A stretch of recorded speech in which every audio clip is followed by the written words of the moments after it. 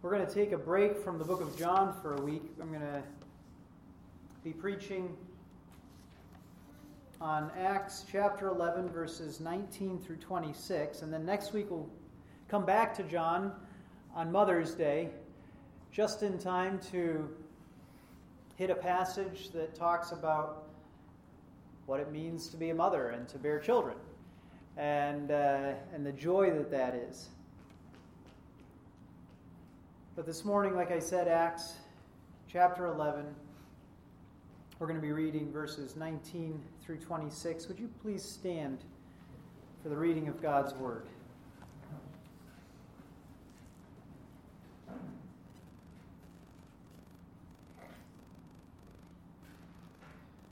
So then, those who were scattered because of the persecution that occurred in connection with Stephen made their way to Phoenicia and Cyprus and Antioch, speaking the word to no one except to Jews alone. But there were some of them, men of Cyprus and Cyrene, who came to Antioch and began speaking to the Greeks also, preaching the Lord Jesus. And the hand of the Lord was with them, and a large number who believed turned to the Lord. The news about them reached the ears of the church at Jerusalem, and they sent Barnabas off to Antioch. Then when he arrived and witnessed the grace of God, he rejoiced and began to encourage them all with resolute heart to remain true to the Lord. For he was a good man and full of the Holy Spirit and of faith, and considerable numbers were brought to the Lord. And he left for Tarsus to look for Saul, and when he had found him, he brought him to Antioch, and for an entire year they met with the church and taught considerable numbers. And the disciples were first called Christians in Antioch. This is the word of the Lord. Thanks be to God. You may be seated.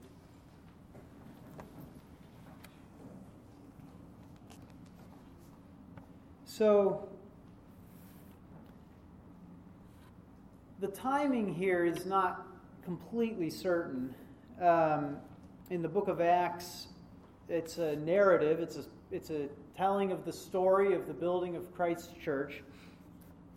But it appears that the author is backing up just a little bit and telling a different part of the story here as he enters into chapter 11. Or into verse 19. And so he's told sort of two different paths of what was going on prior to this point. You've got Saul, also to be known as Paul, being a big center point of the book of Acts. But you also have the church in Jerusalem, and then later Paul and his work and the church in Jerusalem and the rest of the apostles, their work comes back together later on in the book. And so the author sort of keeps track of both of those things at once throughout the book. And so here we start off, those who were scattered because of the persecution that occurred in connection with Stephen. So the persecution that occurred in connection with Stephen was in Jerusalem, or centered around Jerusalem. Because Stephen, you remember, was the first martyr. He was killed for proclaiming the gospel, for declaring the truth to the Jews in Jerusalem. And he was a man of great faith. That happens back in chapter 7, I think it is.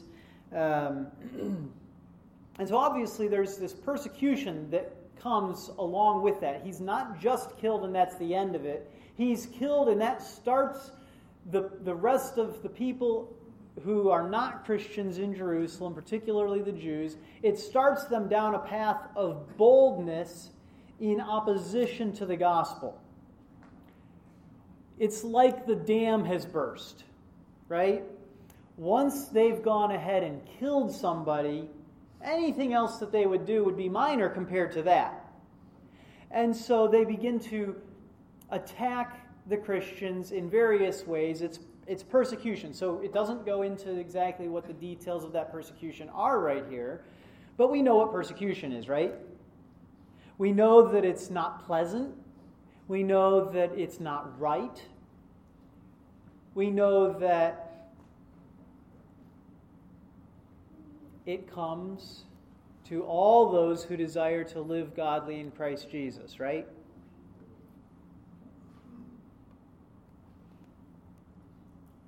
And so, one of the questions that we face sometimes is, well, what should we do when persecution comes, right? And there's two basic options. The one option is what? What's that?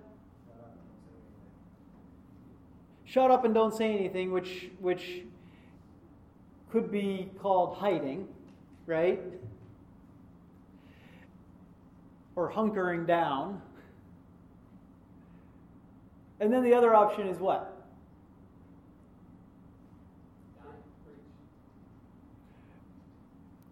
Well, maybe there's three options. Preach and die is another option. And then the other one is run away, right? So you see these things being pursued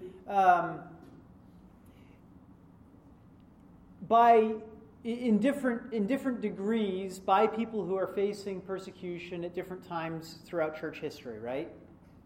Sometimes you see the Christians, leaving their burned out homes and hiding in the woods or in caves, right? Other times you see them put what they have left of their belongings on their back and start hiking to get away, right? And yet, throughout, regardless of whether you decide that you're going to stay or whether you're going to go, there are those who are called to continue to be bold in the proclamation of the word, right?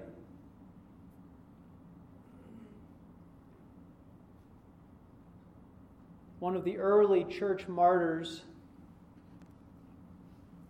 when he was a little boy, he lived much longer, but when he was a little boy and he saw the persecution, he saw Christians being dragged away to be executed, he was so committed to standing with God's people, and his mom knew him well enough, she thought that he was just going to go out and just join them. Even though he wasn't being taken away, he was just going to go with them and be taken away. So she hid his clothes so that he wouldn't do that.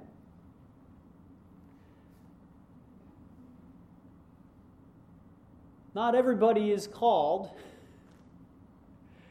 to stay. Not everyone is called to go. Not everybody is called to be the voice of boldness in this time. Okay, but what we see here in this passage is that everybody is called what? To remain true to the Lord.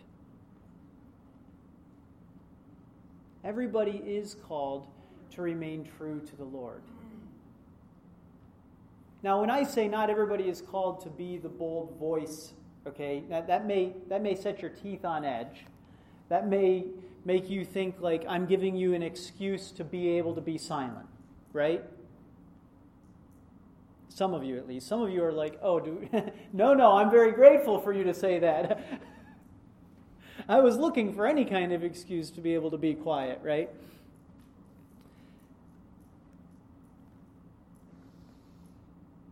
Well, this passage doesn't go into that whole question in real great detail, okay? But what I want to make clear to you is that leaving is not staying and being the bold voice of proclamation of the gospel where persecution is happening, is it? We can at least agree that leaving is not that. So if leaving is ever an option, a faithful option, for some people are called to do that, then that means that there is a difference of calling in types of work that people are called to, especially in times of intense persecution, right? And in our passage, what we see is that there was a scattering that occurred because of the persecution, which means that there were a lot of people who left. Now, let's dive just one step further and realize that this was not them being unfaithful. Okay? We've got to be clear on that this was not them being unfaithful because why? Because Jesus had warned them that persecution would come and had told them that when it came, they were to what? They were to leave. This is not, you know how God is able to take our sinful actions and make good come of them? And it's an amazing, beautiful thing sometimes that by His grace, even though we meant something for bad, God meant it for good, just like Joseph says to his brothers, right? That's a wonderful, wonderful thing. But that's not what's happening here. God is not using the sinful fear of His people in running away to go ahead and expand the gospel, the reach of the gospel to other areas, okay? He's using the obedient response of His people, remembering what He said, remembering His warning, to spread His gospel beyond Jerusalem and Judea to the uttermost ends of the earth. Do you follow? And so, Christians left Jerusalem because of Christ's warning to them and because of His command to them during this and then a later years' time of persecution there under the Romans. Okay?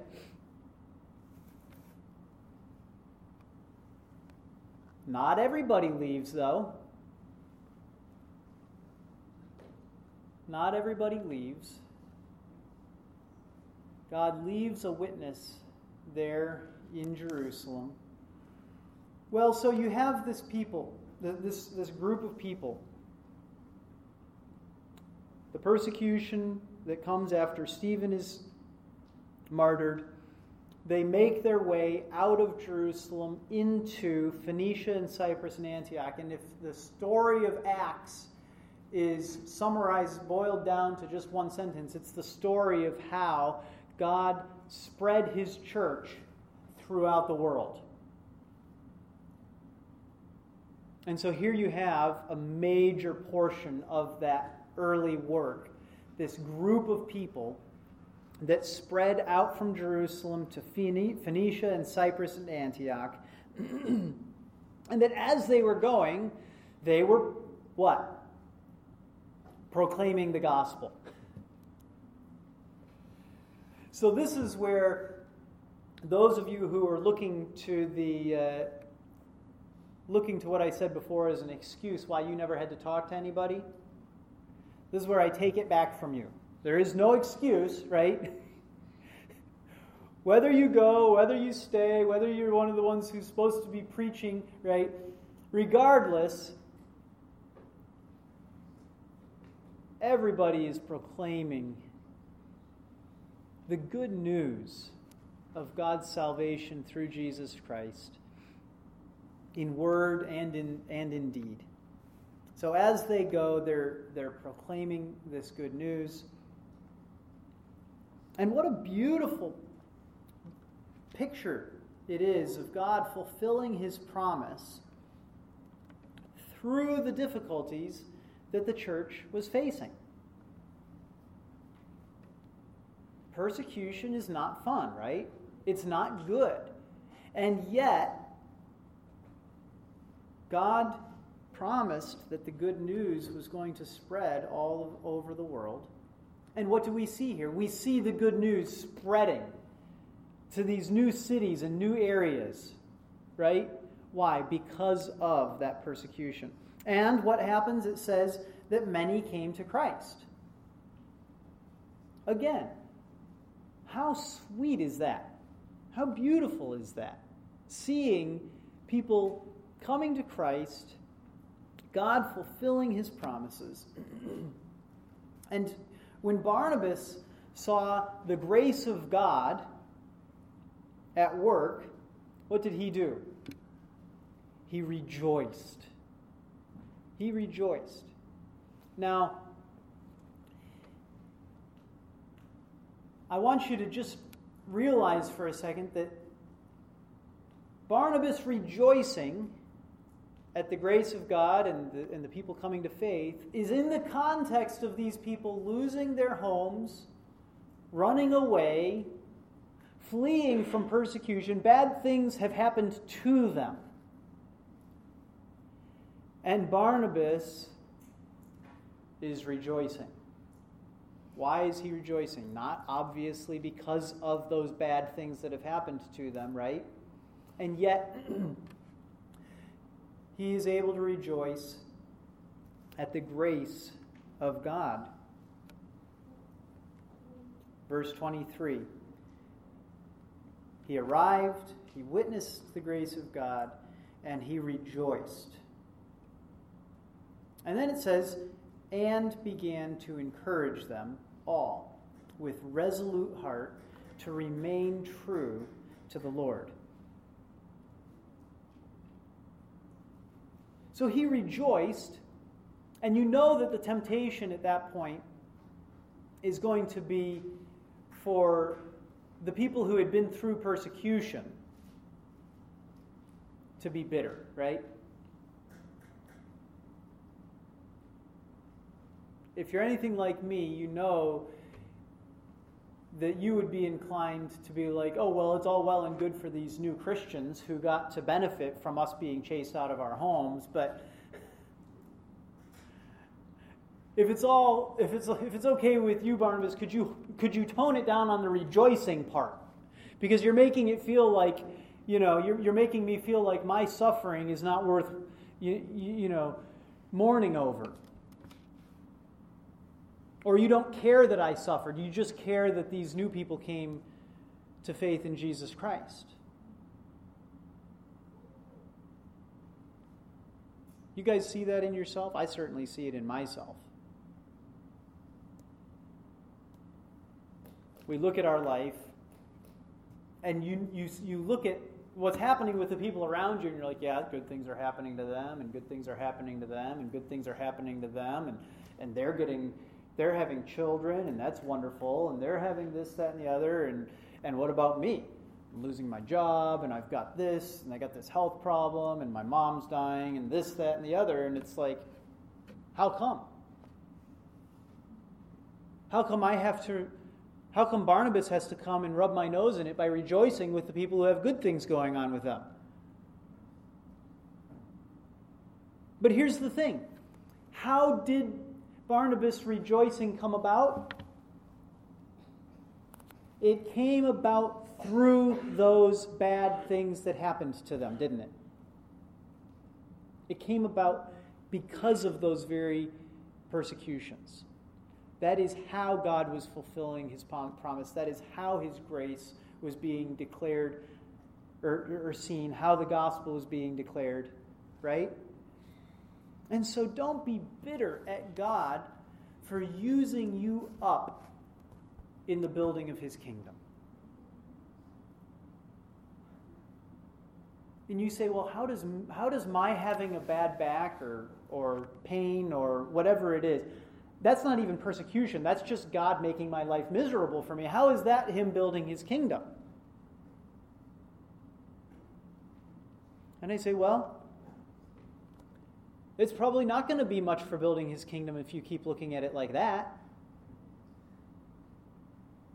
But if you will suffer willingly under God's hand, then you will bring him much glory. And the watching world will see your response to, yes, persecution, and yes, the suffering and misery of this world, right? And the hope that you maintain and the joy that you still have in your pain and in your suffering, they will see that and they will give glory to God. And his kingdom will go forth because of that. Because of you, what? With resolute heart remaining true to the Lord. Isn't that what it takes? Doesn't it take resolute heart to remain true to the Lord as we suffer in this life?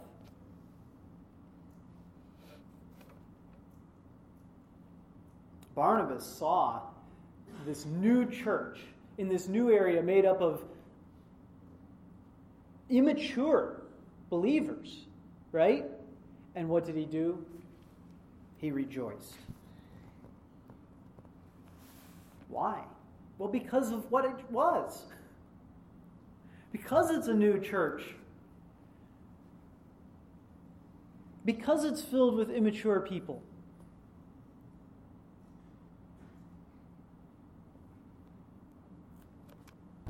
Doesn't that sound like us?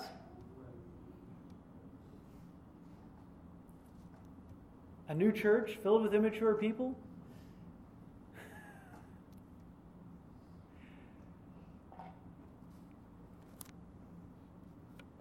Now, many, many things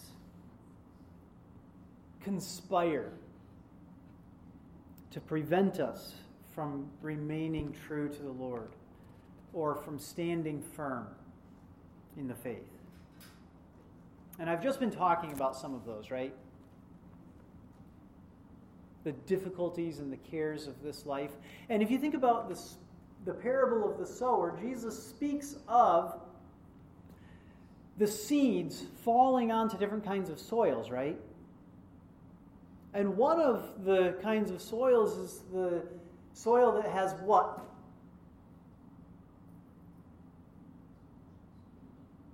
Go ahead, somebody say it. Thorns. Thorns and thistles. Just like the stuff that God said the ground would be filled with after the fall, right? After Adam sinned. And what happens with the thorns and the thistles? They grow up and what happens? They choke out the good seed, don't they? And that's the story. That's that part of the story. But until you step forward into Jesus' explanation, you don't realize that the thorns and the thistles stand for what? The worries and the cares of this world. And so here I am now, and what happens? The worries and the cares of this world choke out the good seed, and it dies, right? And so for me to say to you now that the worries and the cares of this life will conspire against you like thorns and thistles to choke out the good grass, the good seed, the wheat, right?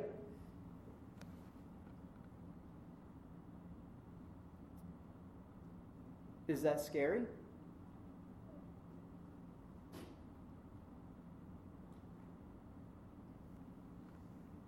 The cares of the world, the worries of this world, they are the difficult circumstances, right? Your family problems, the job you hate, the loss of a job, maybe just not having any idea what you should be doing with your life. That's worrying, isn't it? Not to mention persecution. Whether that's minor persecution, like most of us face, or major persecution, like the Jews were facing, the Christians were facing in Jerusalem from the Jews, right? These are difficult circumstances. Don't let the worries and the cares of this world choke out good fruit in your life. Rather, with resolute heart, remain true to the Lord. Remain true to the Lord.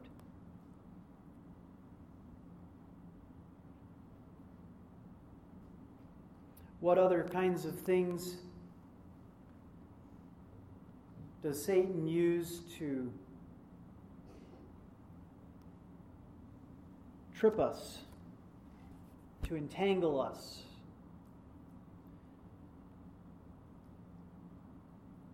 Well, sin is what's described as the things that easily entangle us, and trip us up while we're running our race, right?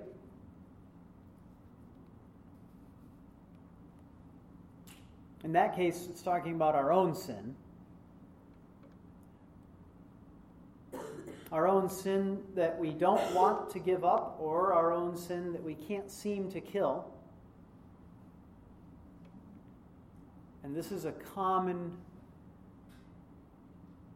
problem among man, right?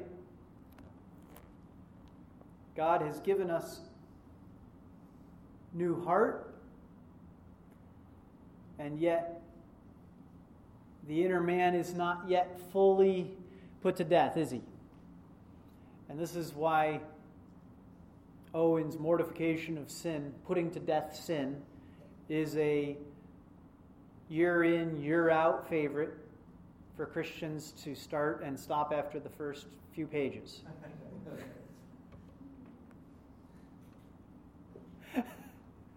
Why? Well, because we love our sin. But that's not the only reason. It's also because it's hard work to read Owen. Because his construction and grammar and so forth are convoluted and old. And plus, then, he doesn't make us feel good about ourselves. Right? And yet, with resolute heart, remain true to the Lord. With resolute heart.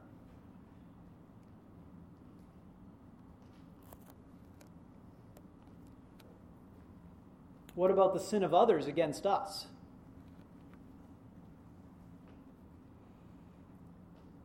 Do the sins of others tend to trip you up in your own faith?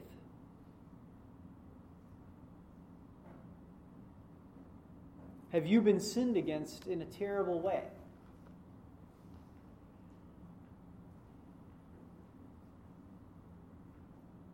How are you going to respond to that?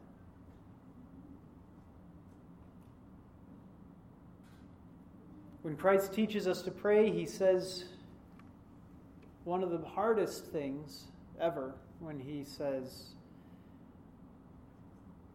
"For if you do not forgive, then your heavenly Father will not forgive." Right? What a difficult thing when we have been sinned against. And yet, unless we've been sinned against, that statement doesn't make any sense, does it? Because if you hadn't been sinned against, you wouldn't have anything to forgive. Forgiving others their sins requires that they have sinned against you.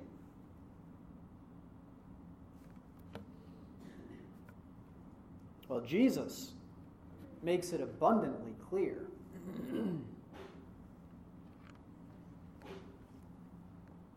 In Matthew 6:14 and 15, if you forgive others their transgressions, your heavenly Father will also forgive you. But if you do not forgive others, then your Father will not forgive your transgressions. What are we supposed to make of that? Well, we're supposed to forgive others. It's that simple. And yet, the choice before us is not like be a Christian that doesn't forgive others, or be a slightly better Christian that does forgive others. right? The choice before us is, will we remain true to the Lord? Will we forgive other people their sins, or will we not? And if you will not, what you will do instead is be angry at God. You will be angry at Him for letting other people sin against you. You will blame Him for their sin. You will accuse God, and you'll say, it's your fault that I have this misery in my life. And that is to be anything but a Christian, isn't it? To be an enemy of God. By your own choice. To say, I hate you because of what you've done to me. And we get that way by degrees, don't we? We face that temptation minute by minute. Not generally at an all at once sort of thing. It's an attitude of unforgiveness that grows in us, and an attitude of anger towards God that grows in us. Sin by sin, slowly but surely.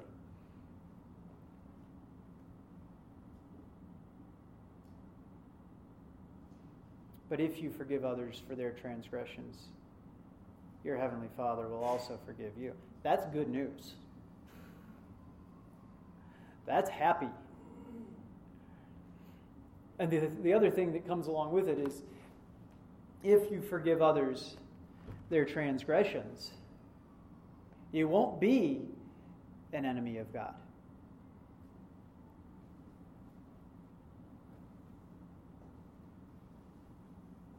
Because you won't be angry at Him, and because He will have forgiven you.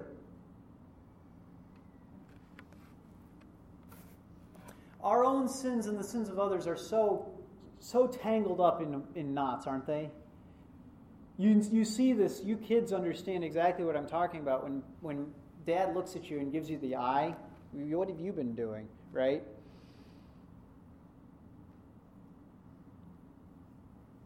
Or Mom asks that one question you didn't want to answer right then. And what is it, it's always an excuse that comes out, isn't it? And it's always an excuse that looks at somebody else. Well, see, Johnny was blah, blah, blah, blah, blah, right? Or, well, see, when I was a kid, my mom didn't love me the way that she needed to. Or, well, see, now, it's like this. Long explanation, right? And the older you get, generally, the better constructed the explanation. But kids can make them just as long, right? The story's going on and on and on and on in answer to your question. What did you do to your brother? Okay, so remember last week when I was up in his room and then, okay, so fast forward a couple of days, and I was reading an article a few weeks back, and it was by somebody who is a landlord. And his dad was a landlord before him, and one of the things he said that he learned from his dad is, never let them tell you a story. Because the moment they start telling a story, it's going to end with, and so you see that's why I can't pay the rent or whatever. There's and so that's how the toilet got, or that's how, just don't let them tell you the story. You don't want to hear the stories. And that's the way it is with our kids, right? They start telling a story, and it's like, no, I didn't ask you for a story. I didn't ask you for an explanation. I asked you what you did to your brother. And yet, all of that story stuff inevitably brings in other people's sins into our life, doesn't it? The moment that you start telling a story, it's about somebody else's sin against you, right? Even Adam, when he said to God, God asks him, what have you done? And he says, The woman that you gave to me, remember that. You are the one who put her here. You do remember that, right? Remember you put me in the same room as Johnny? Remember you're the one who decided that we were going to have bunk beds, Mom? Right? Remember how I don't like him? The woman that you gave to me to be with me, she, what? Sinned. Isn't that what he says? And then I sinned. And so this is the tied up, knotted nature of our sin and other people's sins. Because, let's be honest, when you sin against somebody else, aren't you pushing them to sin against you? Aren't you responsible to a certain degree for their sin? And yet, they will answer for their sin, and you will answer for your sin, and God is able to untie all of those knots. And us as parents know how hard that is. When you're trying to untie what's going on with the kids, and it's like, I don't know, everybody's getting spankings. God will sort it out in the end. But God is able to untie, and He will hold you responsible for your sins, and her responsible for her sins, and him responsible for his sins. And yet, what you are responsible for is to forgive. And then to live a holy life. To remain true to the Lord. With resolute heart. Barnabas isn't crazy. Barnabas is an encourager. It's what his name means. Right? And it's what he was doing. It says he arrived, he rejoiced, and he began to encourage them all. And is what I've been doing here today encouraging to you? It should be. Remain true to the Lord. All of this is a gift.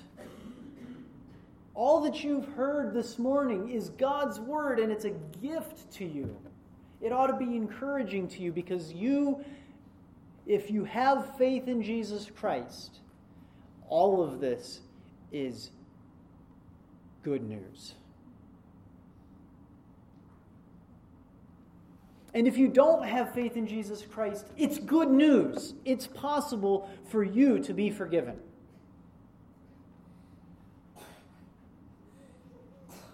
If you forgive others their sins, your Heavenly Father will forgive you. Now, I did not just say, if you forgive other people, you're a Christian, okay? If you want to know what it means to be a Christian, I'm happy to talk with you after the service about that, because we need to move on right now.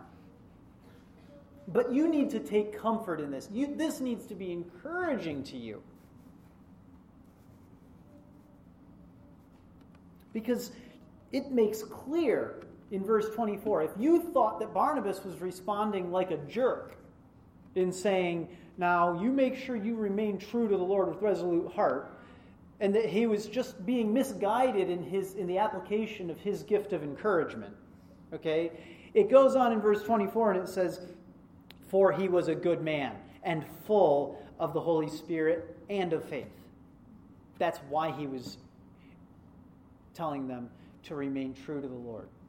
With resolute heart, remain true to the Lord. That's encouragement. Why? Well, because Barnabas is a good man, filled with the Holy Spirit and filled with faith.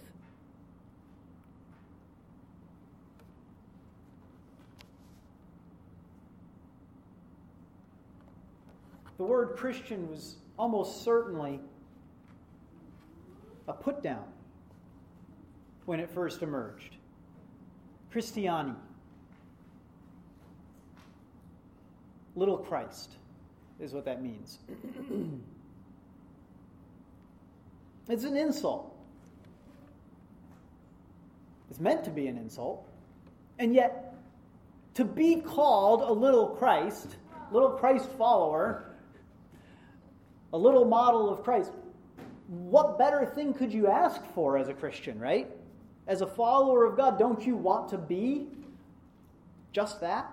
Don't you want to be called a Christian today? Even people who are anti-organized religion and hate the church and everything else, a lot of them today have no qualms with calling themselves a Christian. And yet that term was meant to be an insult. But we take comfort in these afflictions. We take joy in difficulties.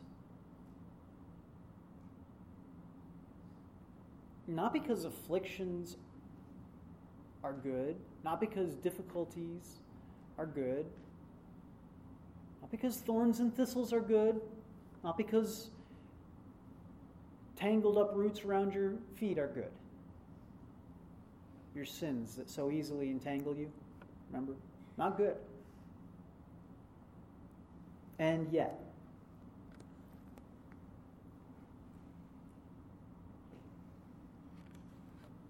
what did Barnabas see when he arrived? The grace of God.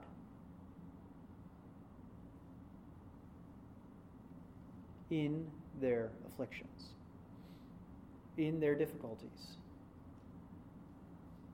God was bringing about growth, bringing people to faith, and not just the Jews only. What was the shocking thing that is going on here? I've skipped it so far, right? What was the shocking thing that happened that started this starts the rest of the book of Acts. Some of them came to Antioch, verse 20, and began speaking to the Greeks also, preaching the Lord Jesus. And the hand of the Lord was with them, and a large number who believed turned to the Lord. Wonder of wonders, the least expected thing, the Gentiles were turning to Christ. It's not horror of horrors. There's Greeks in the church now. There's Gentiles in the church now. It's wonder of wonders. The grace of God. And is that a mess? Putting Jews and Greeks together? Oh yeah, that's a mess. That's a mess if you've ever seen a mess. Is it a mess to put blacks and whites into a church together? Yeah, that's a mess. And anyone who tells you otherwise is lying to you and lying to themselves and can't ever have blacks and whites in a church together.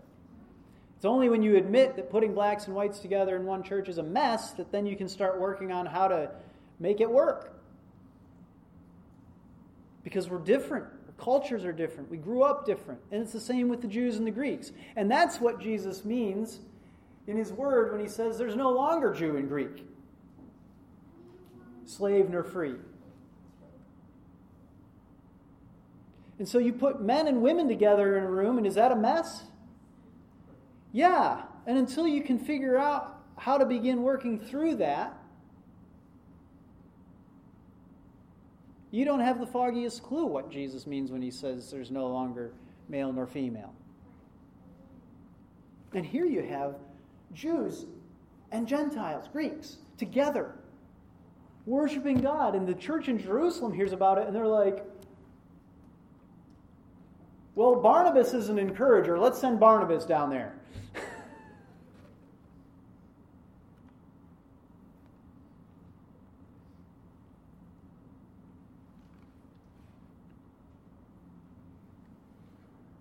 Yeah, there's the afflictions are miserable, right?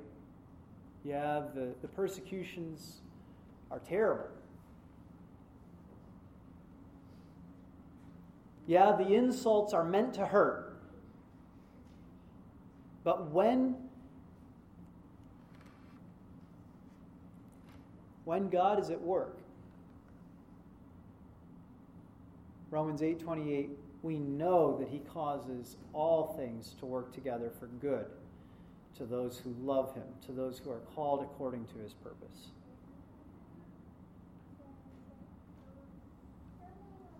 And that's how we're able to take comfort in those afflictions.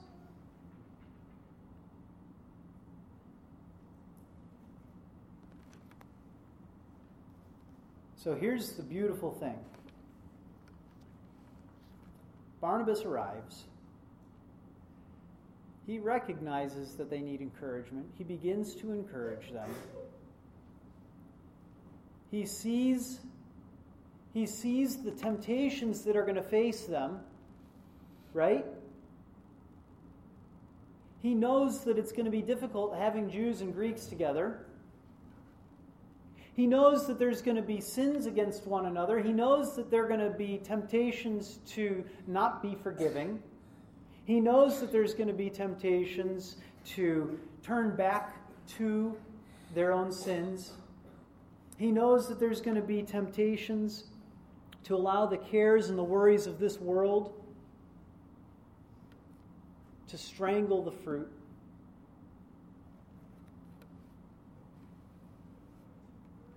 He knows that they're going to be tempted to be ground down under the afflictions rather than to rejoice that they can bear the shame of Jesus Christ by being called Christians.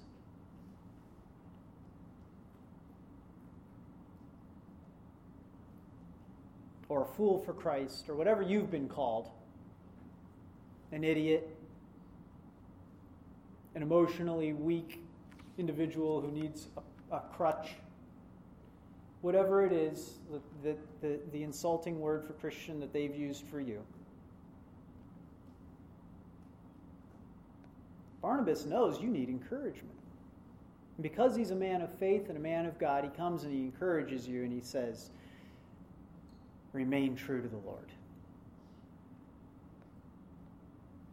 Which is to say, he recognizes the danger and the difficulty, and he calls you to recognize the danger and the difficulty and to pay attention to it. But not, therefore, to lose hope, having seen that danger. But rather to keep a resolute heart.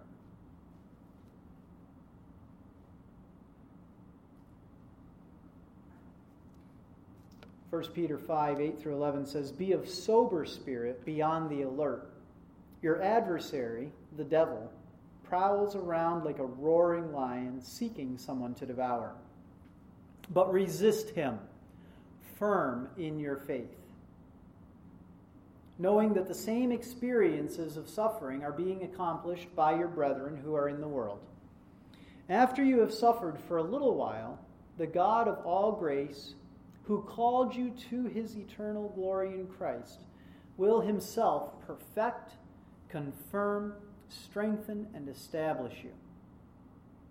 To him be the dominion forever and ever.